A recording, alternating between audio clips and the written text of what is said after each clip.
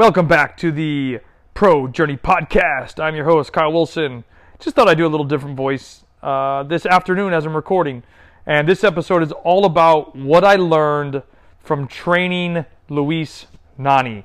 And if you don't know who Luis Nani is, he is at his peak of his power, probably one of the best, probably 25 players on the planet. Really around like the 2008, 2009 range. So he's a guy that is a Premier League winner, Champions League winner, and UEFA European Championship winner with Portugal.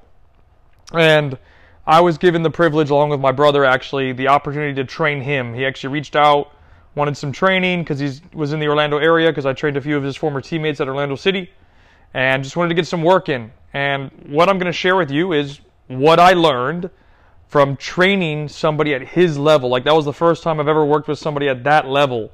And mind you, he's 36 years old.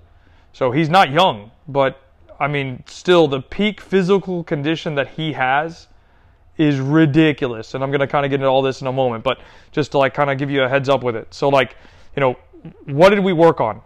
And it's a good question because somebody asked before, what did you guys do? And 90% of it was just technique. So different variations of it, right? So dribbling, passing, receiving, touch, things like that from an overall scale. But what you should take away with this is that fundamentals are key. Even for a Champions League winner, a guy that's played at the highest level multiple times and won, fundamentals are key. Like, that's what he asked and was looking for. He wanted repetition of technique. So like, that to me should tell you all you need to know. And basically all of the exercises we did weren't fancy. It was just simple, repetitive nature that might have been longer in duration, but it wasn't like doing like a bunch of 360 spin moves and things like that. It was very basic. And I even posted some of it on my Instagram of what it looked like. Like, it would be like a volley here, pass there, open up to receive, 2 skills and finish. Like, that's what it was. It's basic, it's fundamental, and it's mastery. So just keep that in your mind. And like, the next point of this is the level of technical skill and ability that you need to have to, one, play at his level, and two, like, win a Champions League or win a European Championship or win the Premier League. It's ridiculous. And I'm going to tell you this example that I think this will highlight. Like, his level of abilities is unreal to begin with, but this will summarize it for you. We always tell players, you need to follow through on your pass. You need to follow through on your pass. Follow through on your pass.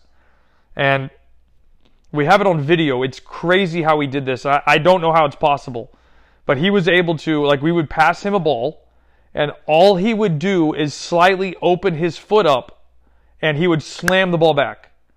And me and my brother were dumbfounded. We're like, how did he just do that? Like, so the point is, the level of technical skill that he has is unbelievably high.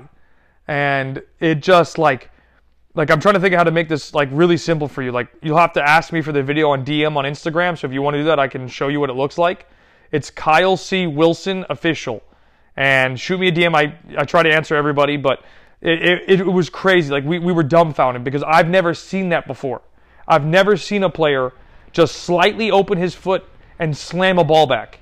Like, you would not teach somebody how to do that. So, and I didn't get a chance to ask him because, you know, obviously we were running the practice. We had to finish up and get out. But I was just like, yo, that's crazy. And like, literally, like, he just barely opened his foot and the ball literally bounced off his foot and slammed back to us. And we were shocked. And like, again, when we teach kids, or when I teach kids, hey, lock your ankle, bend your knee, follow through. And he didn't have to do half of that. He just bent his knee slightly and slightly opened his foot and bam, ball popped back. So it's crazy. And that tells me that the level of skill that he has is on a completely different planet. So imagine other players at his level. Okay, so continuing forward, you have to know this, very important. He arrives early. So practice was at 7 o'clock, 7 in the morning. The time he got there was 6:45, and he was actually there before that. He was just waiting in his car doing some stuff.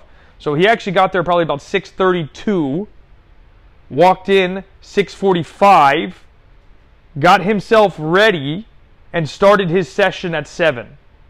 So I think he was on the phone with his agent at the time when he was in the car. So like, he's nonstop, 1, but 2, he got there extra early. He got inside the facility, said hello, did his thing, whatever. And I said, listen, what do you need? He's like, I'm going to go warm up. Okay, done. When you finish your warm up, we'll start. Boom, he did his little thing. He did his physical warm up. He got himself ready for the session, and we kicked off right about 7 o'clock.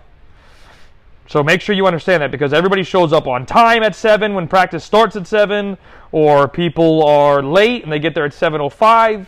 Like, you know, he can't be late. If he's late to training, he gets fined. So showing up is key, and being on time, obviously.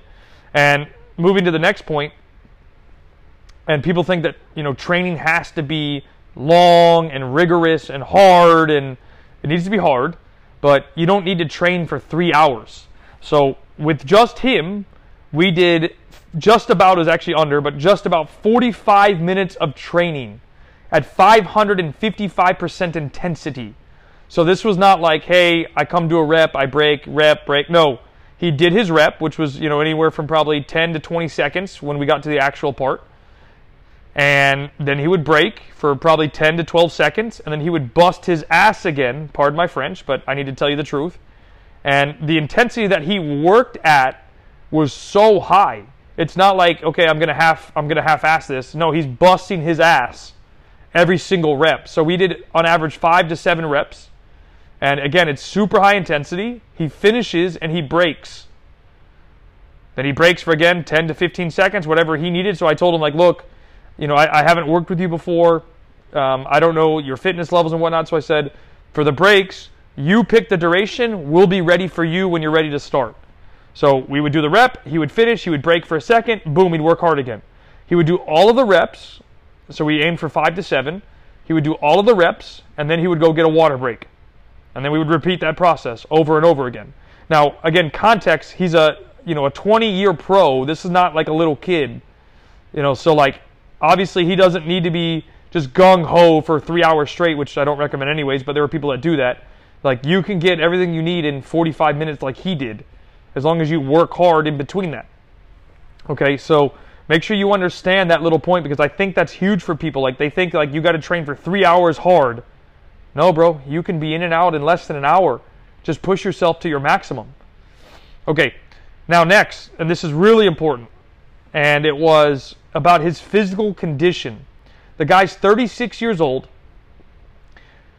and the funny thing was, he's like, we were asking him, because I'm like, bro, I told him straight up, I'm like, your physical levels are impressive considering that you're 36. And he goes, bro, I'm not even in shape. And I'm like, you're not in shape? What are you talking about? Like, look at you.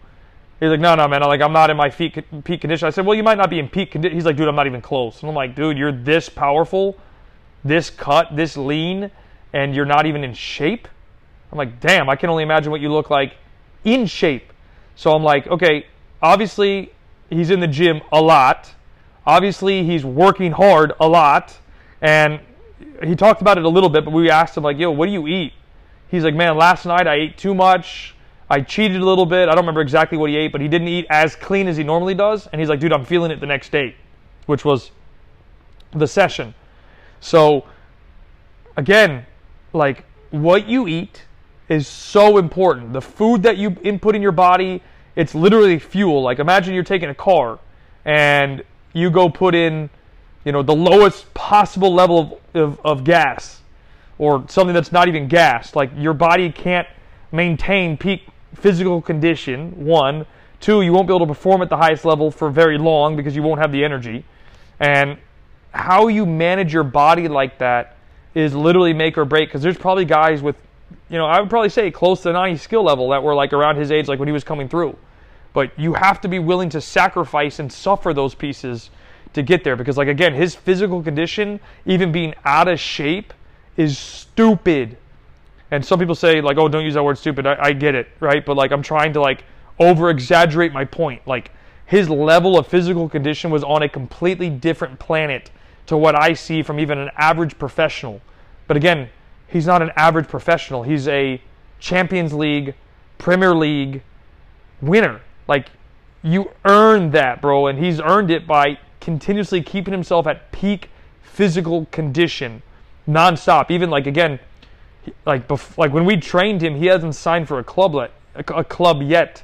He was training with Orlando City, but he wasn't signed. And he ended up joining a club in Turkey shortly afterwards. But, like, he didn't gain weight in terms of, like, he wasn't fat. He was still super cut, super lean, super athletic. And he just put in work, man. And like that's it. Like, it doesn't have to be fancy. The session was not fancy in any way, shape, or form. You can see some of the videos I posted on Instagram in particular.